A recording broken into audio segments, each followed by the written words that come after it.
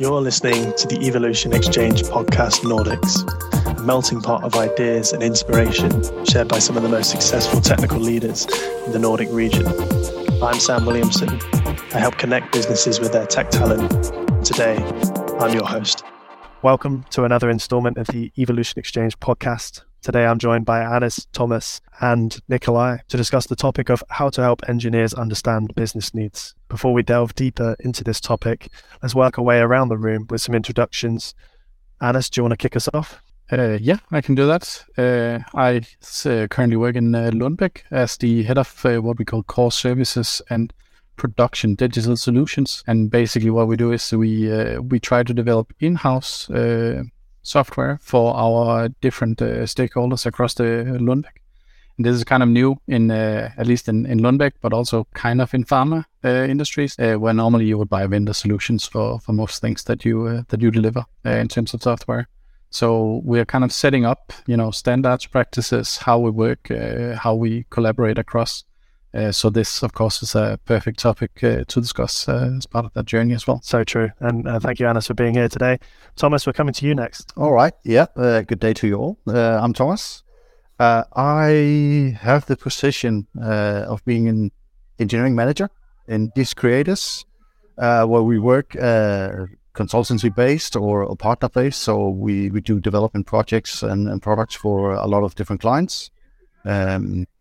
And what I represent in the company is mainly about embedded software, digital solutions, and also high-level software. So all the smart stuff out in the world. Very exciting. And my role is quite versatile. I have a lot to do with the tech team. I lead a team on a daily basis of embedded software engineers, and I also have tons of client interaction and time to decipher needs and wishes from the client side. So very, very interesting for me.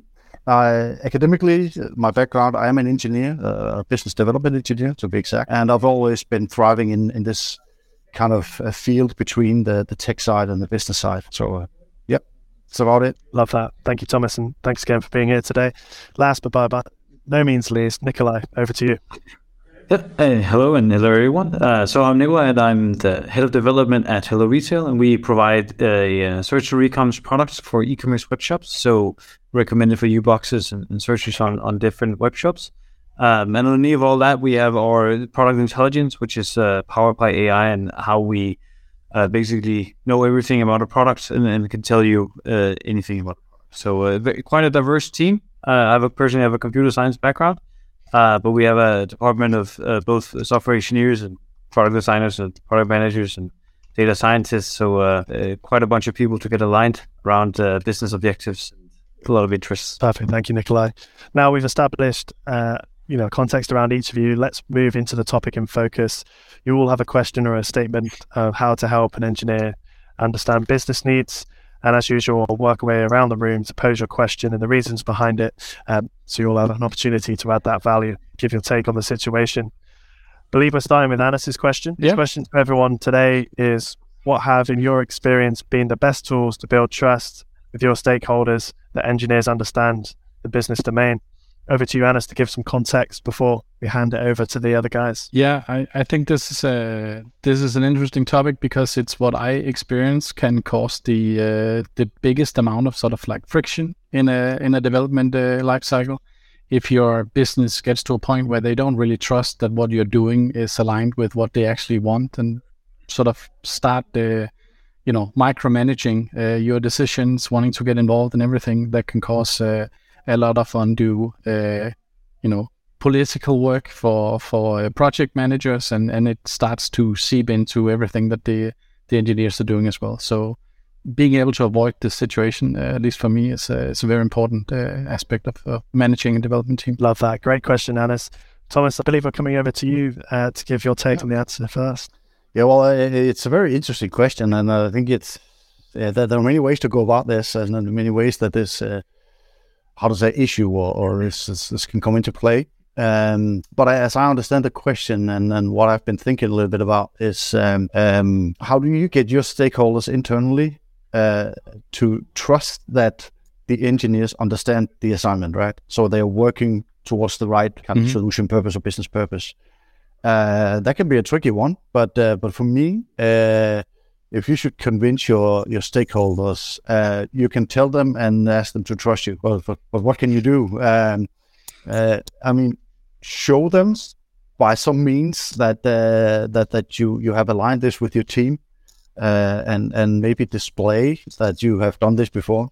Maybe that's difficult if it's a new situation in Lundbeck.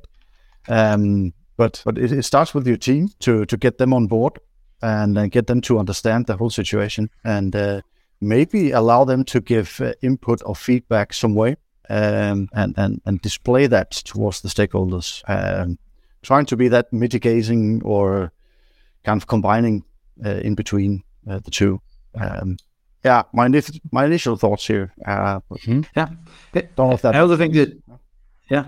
I also think that essentially this is a communication issue to me, right? It's like how do you actually convey whatever is happening, inside the department that actually aligns with what they think should be done, right? And I think to me it's super important that you align both goals and objectives with your stakeholders, and then try and bridge and show them how different engineering initiatives are linked with these goals or objectives. I mean, because you kind of have to establish the bridge, right? When I was thinking about it, it's like, okay, so for instance, why do we have to upgrade the system or something like that? Then if you come and just say, hey, we have to upgrade the system, it might be like, why are we doing this? But if you tie it to the fact that, hey, one of our objectives is to, I don't know, reduce response time or something like this, and you say, well, to reduce response time by X, Y, or Z, we kind of have to take these steps. And as long as you keep it high level, but have that link to the objective, then I think that you kind of establish some level of trust. And I think the next part of trust here is you also have to deliver on the things you say, right? You can't just say, we did this and it didn't at all solve the problem we wanted to set out to solve. So you kind of have to expectation manage it a bit, right? So instead of saying we'll reduce response time, for instance, then say we think or we hope they will reduce with this percent or this margin, basically. So you keep delivering on your promises as well, and that's kind of how you keep establishing trust, right? As Thomas says, maybe you're very charismatic and can convince them straight away, and to say trust me. But if that's not the case, I think you really have to become this bridge and link things between objectives and initiatives, basically. And I think it starts within your own team, the tech team. You need to be sure yourself that the message or the business goals or the agenda is communicated correctly and is absorbed correctly and understood before you can go out and convince your stakeholders. So I think step one is to take the message and decipher it and get the tech people to understand what they are working on, with which purpose, and then break it down, maybe with the good old V model mindset. You have the user requirements in the top, and then you break it down slowly into subsystems and details and specifications. So if you imagine that you take the user requirements very top level, what is it that we're trying to do here? And have that conversation with the team and break it down to individual tasks. You have a software guy doing this, you have a hardware guy doing that, or whatever they might be. When everybody is on the same page, you kind of have the collective convincing of your own that you have the team on board. Then it would be easier to display and convey to your stakeholders, I think. So if with all that input, if I can sort of like put a little twist on it as well, because I think one thing is how you make sure that that's the case. Like when you start and you're saying, okay, we need to solve this problem. Let's have everyone break it down and let's see where we get to. But then at some point, at least in my experience, what happens is that once the developers really get into it, they'll figure out that there's a requirement that doesn't make sense or needs to be changed in some way. Like you're going to want to push back on what it is that your business counterparts have asked for, because you figured out something that maybe they overlooked, or because you have a technical insight, you can see some connection that may or may not be evident to them. And then how do you make sure that you have a dialogue like at that point in time where they trust that what you're saying like is accurate, is valid? And I said that's really where I'm coming at, because I think what you said, Nikolaj, about not not over promising. Super important. If you ever do that in like the initial establishing relationship phase, you're kind of out of luck already. But I think what's really important, and for me, has been that at sometimes, I feel like I need to be honest with a business stakeholder and say, whatever you're asking for is either not the right thing or won't be possible. And then that's where really the test is, like, do they trust that you're correct in this? True. Mm-hmm. No, I definitely think that there's a nasty twist, Anders, that you're bringing up. But yes, but I can completely understand where you're coming from, because that is what happens. I mean, and in my experience too, I think we're talking, depending on pick your poison with agile and everything. But I think it's important to in your communication with stakeholders, always talk about it. It's an iterative process. And try and make them see why there's this technical limitation, or maybe not even limitation, but it doesn't make any sense to do this. And it's like that, project development or product development is not a linear progress, and you learn and you grow as you go along. That's at least usually my approach. So I have to get the stakeholder on board and see it from the team's point of view. You do become a bit of it's a bit of a no word in engineering things, but you do become a bit of a salesperson, right? You have to convince us that you're making the right decision in your department, and it is some of the it still has to be is a win-win situation, but you have to get the stakeholder on board with your journey in this iterative process, and that you can't just sit and write a spec and then that's how it is. So how I always have been working between the clients and the internal staff. That's my world, not yours, Anders. You are internally operating. I am very much externally operating. So the point, not promising too much, I would like to grab that as well and say, yes, that's important, because you can get burned really badly and be the stupid sales guy. But what I tend to do, of course, all the experiences and what we've seen before, we can talk to the client about that. But as soon as it gets too hairy and dicey and you don't have a proper answer, it's always legit to go back and say, I need my tech team to have a take on this. And we always try to break down the task and align that with the client, get an acceptance of, yes, that's what we're trying to do. Then we go deeper down, doing estimations, breaking down the tasks and doing estimations. We think this task that we align should be done. It'll take such and such long and involve this and that. And then we get the acceptance from the client before we start. So it's not only communicating from the stakeholder down and kind of bringing in an order. Please do that. The tech team should always be allowed to have a take on it and say, that's actually not possible. Or have you even considered doing it this way?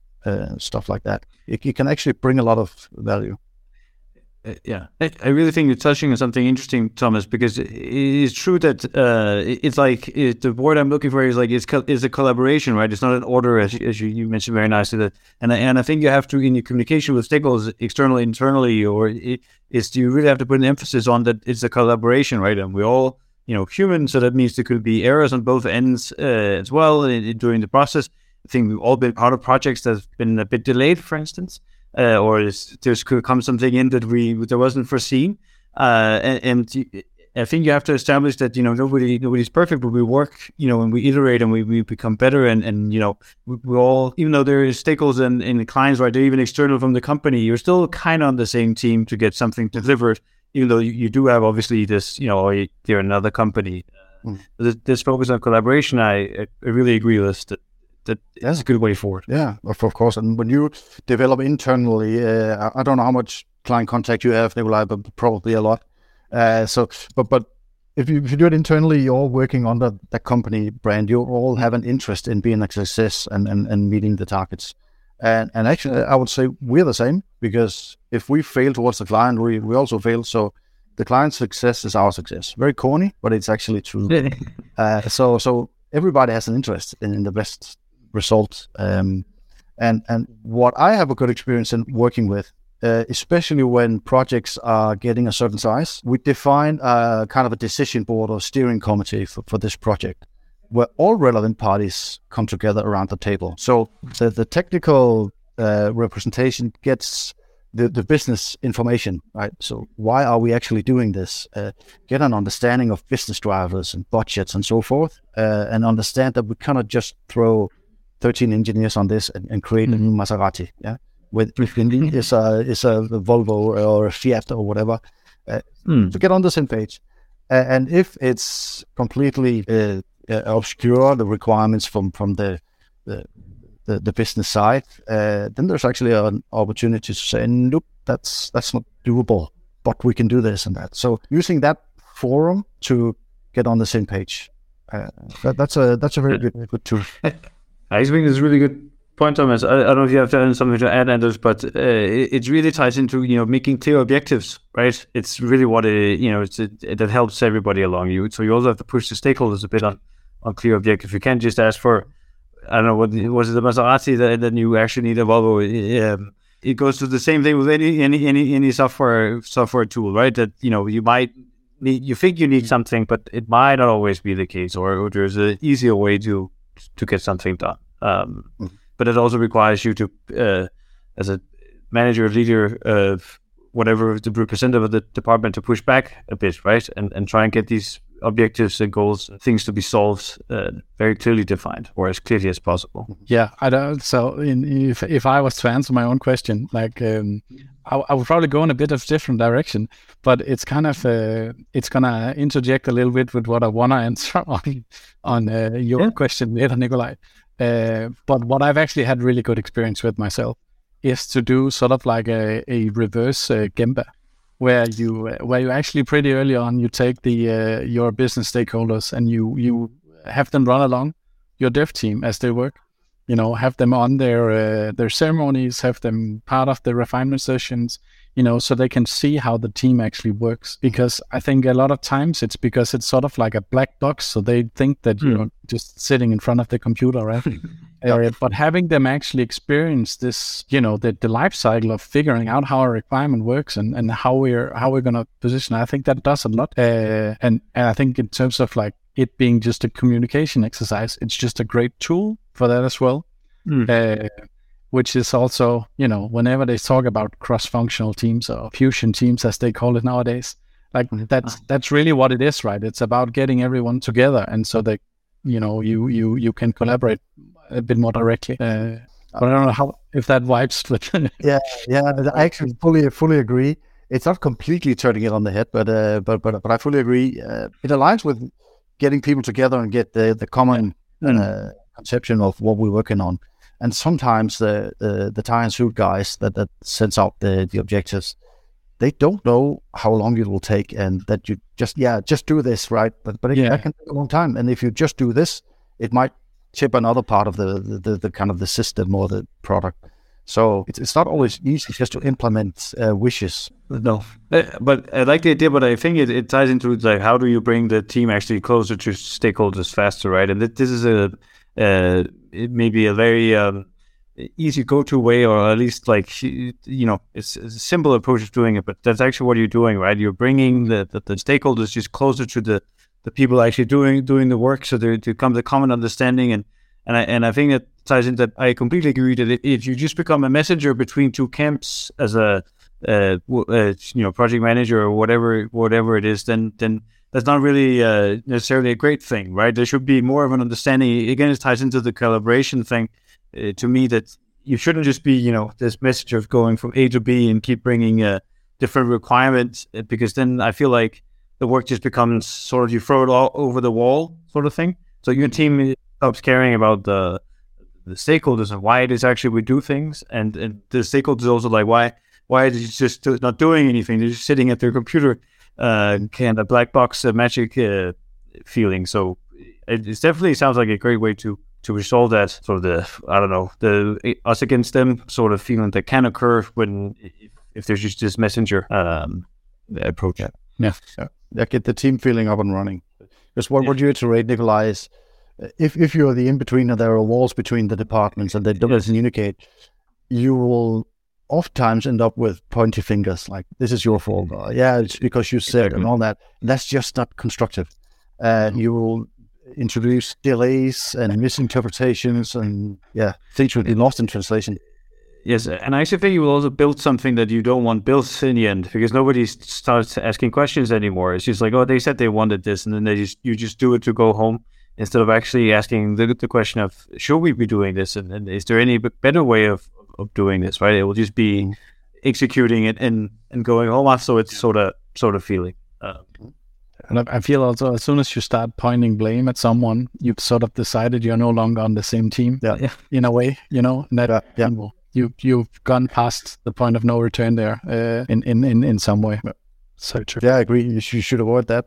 And that's also why it's important, as you also say, that to do it quickly in the process, to be upfront, align the teams quickly and get the right start. So if you do more work to get people on the same kind of level to begin with, the whole thing will run smoother, I think. So getting the teams together like you do, Anders, or have thoughts about doing, awesome, I think. It's basically the same what we're trying to do with the steering committees or decision boards, maybe on another plane, because it's represents from the different camps, but actually going in the dev team in the war room and being a part of it there. That's actually a very good idea. And we also insist all the time, our consultants get out to the client, absorb knowledge, know exactly what are they working with, why did they make this platform decision, and so forth, because they do know stuff about what they do. So we cannot just sit at home and think we know better. So exactly, so true. No wiser words. Well, thank you, Anders, for a fantastic question. Thank you, everyone, for some fantastic answers. Hi, everyone. This is Chris Bennett here, the Nordics Managing Director here at Evolution. I really hope you're enjoying the podcast so far. We're committed to doing recruitment in a different way that adds value to both our clients and candidates by providing you with amazing speakers and leading edge discussions on what's going on in the tech scene at the moment. There are 3 reasons why you should contact me. If you would like to speak on a future podcast, if you are interested in hiring awesome tech, data, product or gaming freelancers for your business, or if you are looking for an exciting new organization to work with, please get in touch. Thank you so much for listening, and I really hope to hear from you soon. Please enjoy the rest of the podcast. We'll now move on to Thomas's question. Or questions back to back here. So he's looking to know what are the typical early indicators that engineers and the business side are not sharing the perception, interests and priorities of the overall objectives of the project. And I suppose as a follow-on question, what can you do to mitigate this gap in the team to reach more common ground? And Thomas, similar to last time, I'm going to come to you for a bit of context, my friend. My thoughts about this was when it happens, because it happens sometimes that people don't understand each other. What can you do as a manager or project manager or a guy in charge of this? How can you detect when things are about to go off the rail, and what can you do about it as soon as possible?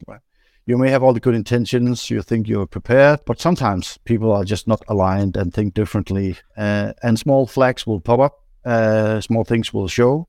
How do you detect that? How does that come into play? Yeah, I think it's a super tough question, honestly. And I feel like when I thought about it, I feel like I only have fluffy answers instead of, and maybe that's the engineer in me that hates that. But I feel like it's much of a, it's quite, as you said, it's both flags. But I think it happens in the, when there's different elements, but just the way people talk about the project or the solutions they propose, where it sometimes becomes very clear that, okay, that's not the direction we're going in.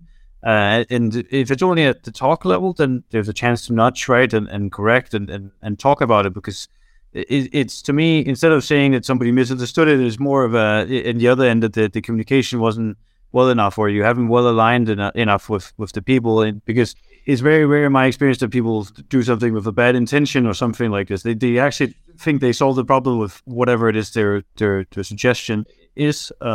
The worst part is when they've actually done some work because there's 2 things to it. Either it can be used, right, and you have to throw it out. That always is a bad feeling for everyone. But that's another heavy indicator, right? If we are looking in areas we shouldn't be looking, or focusing on features or whatever that we shouldn't be focusing on. But I don't have a 2-step plan, but maybe Anders has. But yeah, so. I feel the same as you when I thought about this question. Is that okay? So what am I actually looking for here? Because I think it's pretty clear to everyone when it has happened, like, oh, now we're misaligned and there's problems, everyone's confused. But like, where does that start? And I think what I came to is in all the times where I've experienced like at least the later aspects of everyone being very confused, one thing that I think is pretty common is when the people on the team and the business counterparts, if they use different terms for things, like early on, if for some reason we're not aligned on what things are called, even if they're like very similar, but if they're different, it very often, to me at least, means that there's a different understanding of what it is that we're talking about to some extent. And I've very often experienced that when you start challenging this sort of thing, like when you ask people to define their terms and actually, get an agreement, you realize that they were not aligned, and that you need new terms to like specify certain other aspects of it. I think that for me, that has been my experience. As a corollary to that, I've also seen when you have but this is because I've been mostly in in-house development.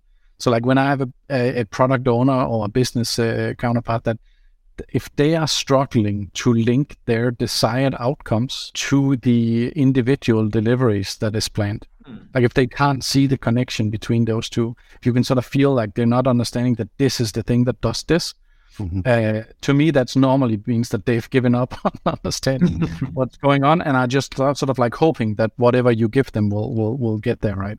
Yeah. And that's always a bad thing as well. I really can relate to the definition thing, especially when people I think it's a bigger problem when people use the same word but means different things. Obviously, yes. And that has occurred in my experience as well. When people say, "Oh, it'll be this," or reinvent a word, and then when you go back and you say, "I'll just add it to whatever word you invented," and people go like, "But that's not how any of this works." Then it's double confusion. But my question on this is actually, how do you sit down and define these new words, or how, like, so what would your approach be? Yeah. I have had teams where we sat down and made a dictionary. We posted it up on Confluence and said, these are the terms, this is what it means. Sometimes even like links to like long form documentation if needed, right? But simply to have a place where we say this is what we mean, and then we would present it even in like the sprint reviews to the business, say these are the terms. Like, do you have any comments on this? Just so that we're all clear. And it seems super pedantic, but it has never been an unworthwhile exercise in my experience. So I would say I think. Like in terms of being an indicator for if there's a misalignment, I think this is a pretty good one. It's not a foolproof way, because as you say, you can use the same term for different things as well. And then you think that you're aligned. But at least it's something to look out for. I think. Yeah, definitely. But I think I have I mostly have the same term for two different things issue. But maybe actually a dictionary is, even though it seems very, as you said, like pedantic, and then it might solve the problem. Because what I also think is that then you sit in meetings and somebody says and these two definitions meet, people just say, but that's not part of that. And then you have a discussion of where to add or where to change something, and then you discuss where that is, which doesn't really matter, right? We want to change A from A to B. It doesn't matter if we do it, if we all know what that change is about. It's just a terminology discussion rather than actually being super productive, right? I mean, it and sometimes it is difficult also to have this discussion with your developers, because I have had times where, for instance, we had something called an application controller in the business. And then when we were developing it, it became a submission controller. And I was like, no, it's an application. It's not a submission. You need to call it the same thing. And they're like, yeah, but it's called that in like the documentation towards the business. It's fine. It's like, but it isn't, because it causes confusion. And sometimes you have to be pedantic about this. That's at least my experience, because otherwise, it's a no acceptance here, like zero tolerance policy on misalignment.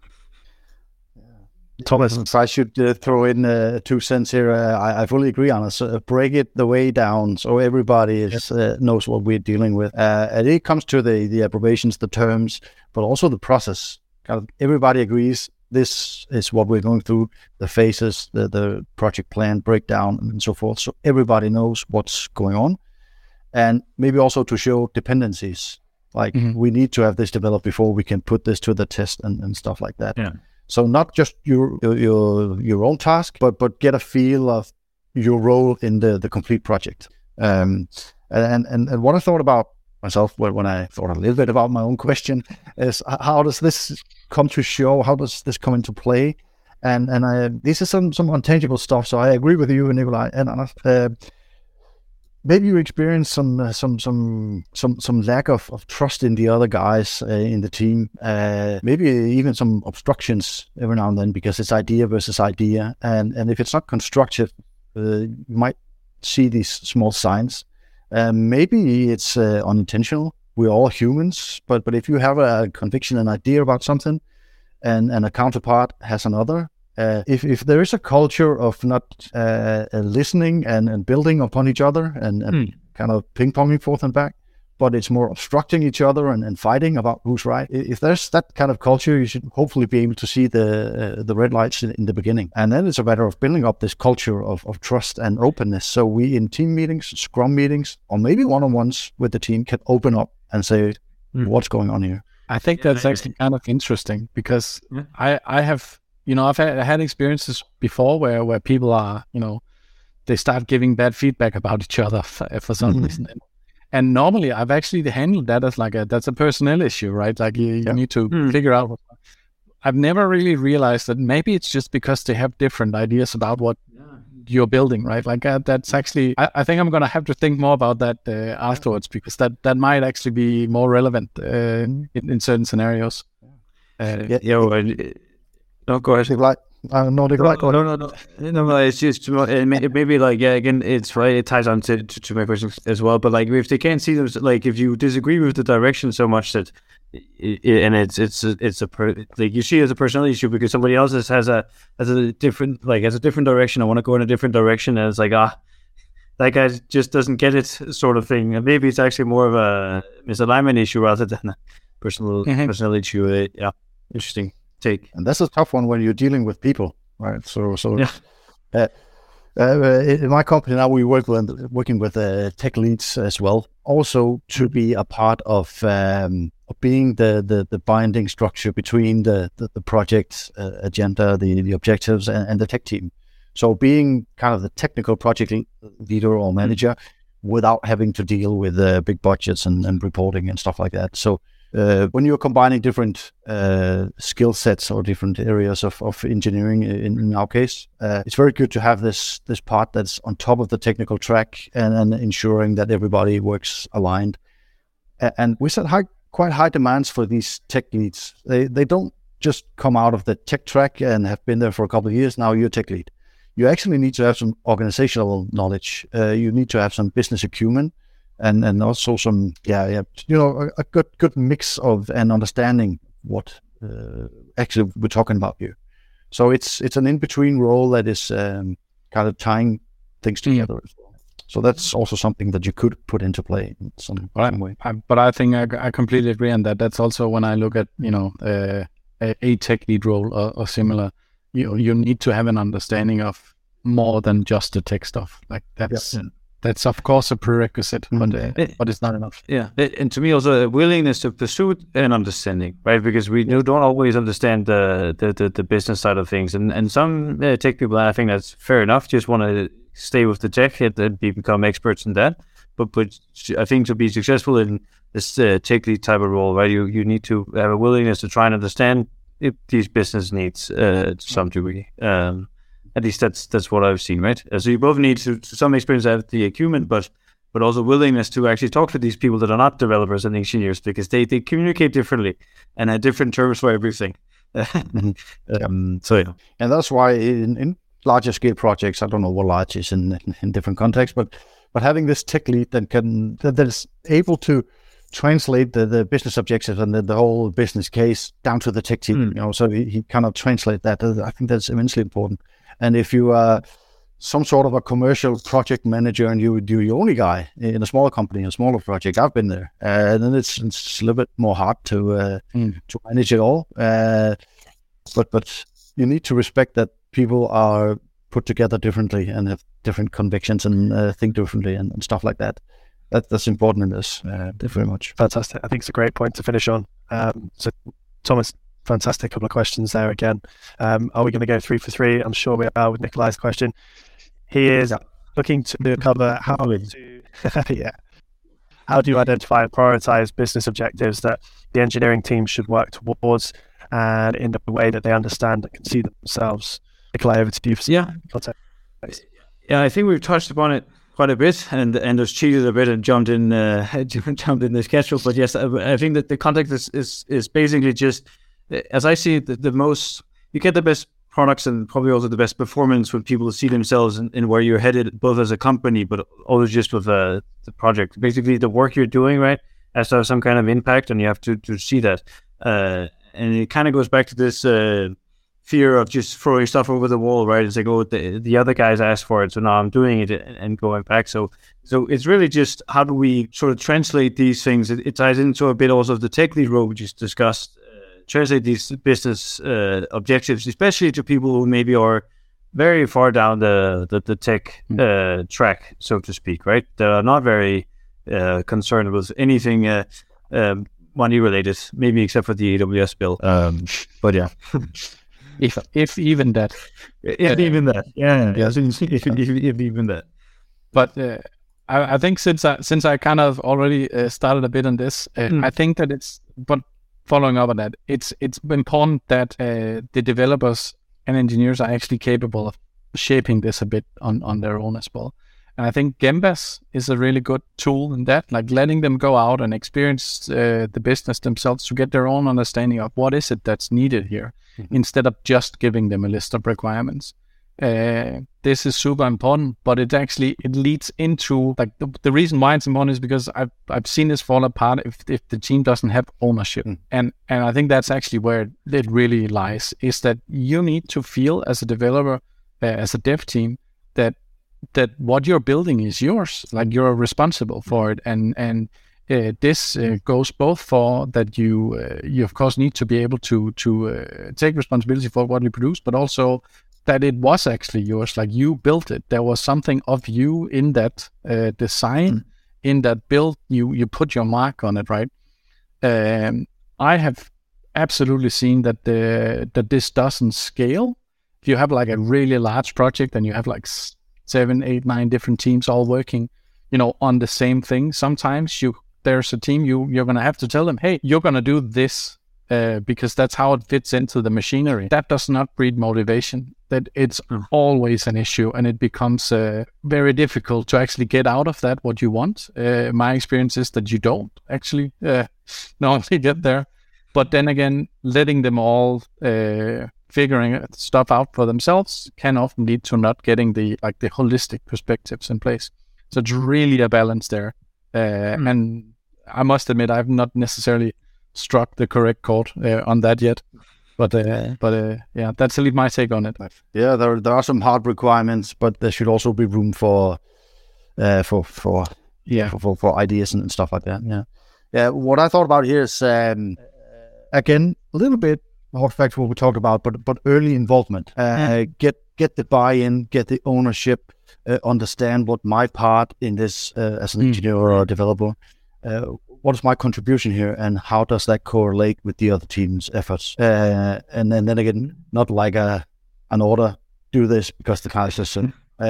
But bringing them to the table early, together with the end user or the client or the stakeholders, whoever it might be, also answers a little bit about Anders' initial question. How can you show that the dev team has an understanding of this? Because bringing them in early, it works both ways, right? So I think again it's a matter of breaking it down. I agree with you, Nikolaj. Yeah, no, I definitely agree. I also think that To me, it's also, it really depends on also the individuals, right? But I think that usually, you guys are touching upon it, but it's kind of what impact do you as an individual, and as different people, different types of impact. Maybe you're just into, hey, this is running really smoothly, right? Or maybe you have no downtime, or whatever it is. So this architecture is really cool, so you can talk to your peers. But I also see a lot of people seeing the impact on the actual business. Quite a bit of experience, like involving people and seeing, we actually did this change that this allows X, Y, and Z, and you can actually see that in action, or you can hear or see the feedback in some way. Either through tagging people along to a meeting, or setting something up, or showing them emails, or whatever it kind of, so you can actually see the your thing alive, right? Because I think maybe also ties into my personal experience that sometimes there's a lot of developing stuff that you feel nobody uses, so to speak, except for you. So it's also like showing this users and saying, we did this, so it actually has this impact that is great, right? Yeah. I actually think that's really, really important, regardless of what it is that you're building. Because having done a lot of different projects, when you're a developer on a dev team and you're developing a tool for 10 people, when you deliver it, the feeling of doing that versus the feeling of delivering something for 100,000 people is kind of the same. Like, if you don't have anything that gives you feedback on how it's being received or how it's used, exactly. We deployed the system's working, we don't see errors, yay. but like, how many people are using it? What is the actual impact? That can be, monetary, but it can also be, how many people have successfully done X, Y, Z now. Exactly. I think, I'm not saying that the monetary isn't also a thing, but I think all the usage stats is way more impactful. That people are actually using things, that we can see that people are actually viewing it, and it's actually super useful, right? Because I think as a core, as an engineer, you build stuff to be used, not to sit on the shelf to sort of ties in. And yes, it's great that the business is making money as well, but at the core, we're building stuff to be used rather than so many other things, right? So yeah. Yeah, I'm still quite focused again on also the engineers and the development team having a say. So it's not just a one-way communication. Oh. So it's not necessarily a specific answer to a question, Nikolaj, but it makes me think that you can end up, if you do this correctly, again, with my conviction in early involvement, but also not just being at the table and listening, but actually getting asked, okay, we need to do this. We need to make a bicycle for the elderly people that can also work as a microwave. I don't know, some crazy stuff. How can we build that? So take advantage of the bright minds that we're working with, the innovative engineers and also the experience. I have done something like this before. We could use this technology or this way to go about. Definitely. You can end up with a better product if they do that way. Definitely. And I also feel, so it kind of ties into all of it. I completely agree, Thomas, because it's also when you're also delivering, we deliver to other humans as well, right? So it's also giving this feedback and wanting to build the best product. That can be hard to do if you're just launching to these shadow people you don't know like who are. So the early involvement all the way through, but all like continuous involvement, so to speak, and that you can also maybe see your decisions or come into like play and fruition. But yeah, so completely agree with that. Yeah, sorry. Yeah. And what you said before, Anders, if you deploy a tool for 10 people or 100,000 people, I mean, if you're done, you have tested, you have verified, it's all good, it's green. Initiate. And then you don't hear anything. I have actually good experience with the engineers in my team are often close to the client team. In this case, external clients. And we have implemented kind of a step in the whole QMS process to follow up. How did it go? What have you experienced? Everything good? Kind of this service check afterwards. And that's actually a representative of the dev team or the consultant himself doing that. Because he knows what he built. And he asked the tech lead and the technical team, how did it go? Are you using it? Is it sufficient? Is it what you wanted? So I was actually thinking that because you and I work in a very big corporation, so we do things for ourselves, right? But if you're developing stuff for clients, don't you sometimes have clients that come in and have already a good idea of what they want, and then they just ask you to do that? Will they not tell you, hey, we don't have time for you to go out and sit down and figure out, like, we know what we want? Like, how do you handle that? That's very, very different. And it's very difficult because they can come with this piece of paper and say, build this. Yes, this is what we want. So the good consultant will challenge a little bit and say, are you sure this is what you need? Let us talk a little bit about it on the very highest level. And then we break it down. Oftentimes they know what they're doing, but we can come in with a good idea or an experience from another industry or another technology, and we could build upon their ideas. But it always is a conversation. It's never just a finished spec. That's very rare that it'll go straight through. And we will challenge a little bit. But at the end of the day, the client has the power hovering above the green and the red button, right? When do we initiate and when shall we be finished and stuff like that? So that does clash a little bit with the ownership for the developers, right? Because technically they're not deciding. Yeah, exactly. Yeah. So, but my perspective is just from having a product is obviously we also take client feedback and value that immensely, but we also have a product where we have a vision for it, right? So so we're also fighting to make them see that vision, and especially in this AI and data thing, we have a lot of things where when the data shows something that people don't necessarily believe it, then you have that the problem of trying to convince them. Thing. So it's sort of the same, but yeah, it's a lot of again, collaboration. I think is the key word here, and that you're in it together. Just as Thomas says, that even though they are external, right? Then if the client fails, then they also fail. So you're in it together. I think it goes with anything where you have stakeholders or clients or anything like that, right? It's not you versus me relationship. No. It's definitely a collaboration, and you learn from each other, right? It's the same as I really like the fact of sending developers out to do the service review, because I've also had developers where we've done that and people go like, okay, so that's why it was a bad idea to do it this way, or like where you learn something, right? It's like, is this really how people use this? What? And then back to the drawing board, sort of the experience, which I think, of course, you could argue is wasted time or something like that, but it is also a growth process for somebody coming out and seeing that and then realizing, this is actually how they use the product. It's not how I imagined it, right? It's the core of the feedback loop, right? Like, you kind of want to get that closed. Indeed. Exactly. Yeah, and you can, not every project with developers are the same. You can do it in different ways, right? You do it in the beginning. I do it in the beginning, taking the tech people up to meet the clients. So the clients we have the right team and the team, the business objectives, and have a discussion about it, understand what's going on. Of course, we will challenge the client, as talked about. Maybe they want to go on a version 4 because that's the latest article they have from 2019. But we can actually say, hey, there's a version 5 out there. It can future-proof your system, whatever. So help them in that way. And afterwards, if the engineer or the developer is not comfortable going out there themselves, well, we'll go together. But always there's a representative of one who's been down below the hood, right? So know what's going on in the system. Just to wrap that up, yeah.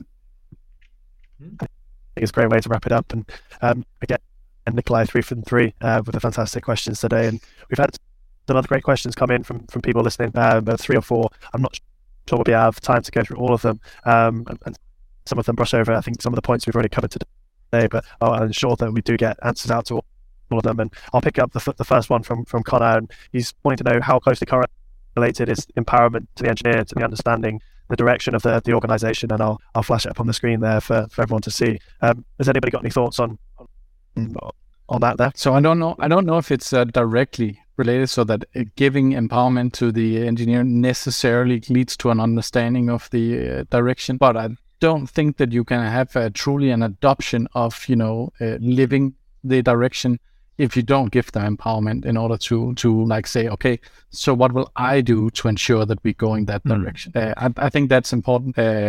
But I don't think it's an answer to making sure that everyone is on the same track. I think there's a lot more to it than just I agree, but and I think I agree with Anders here. And it's like it's empowerment gives innovations and the best products and everything. So it's 100%. It's super important, but I don't think necessarily that you can just. I sound like it's something you give out of a can. Just give empowerment, and then people see the direction. But bear with me with the point. It's I think there's two different things, and you definitely need both. And I think there's the combination of both, where you will get to a very good place. I mean, you can empower someone to go in the wrong direction. Yeah, exactly. Yeah, but if you support empowerment and creativity and all what comes along with it, you also get the buy-in and the enthusiasm and the feeling of having a purpose and being able to make a difference and being heard. Because engineers are dumb, they have good ideas and stuff like that. So be careful not to treat them like a tech machine that you put something in, you get a solution out. Still, there are people behind it. That's very important to me. I guess you can understand by now. Yeah, I love that. Well, I've really enjoyed having all three of you on the podcast today. It's been so insightful, both from the technical standpoint. For me, some of it goes over my head, but the listeners, it'll be right in there for. But I can really appreciate the business side of everything and understanding those needs. So this has been the Evolution Exchange podcast. I really want to take this opportunity to thank Thomas, Nikolaj, and Hannes for not only their fantastic questions as I've already highlighted, but the real insights and value that they really added to this conversation today. So thank you. And of course, thank you all for listening.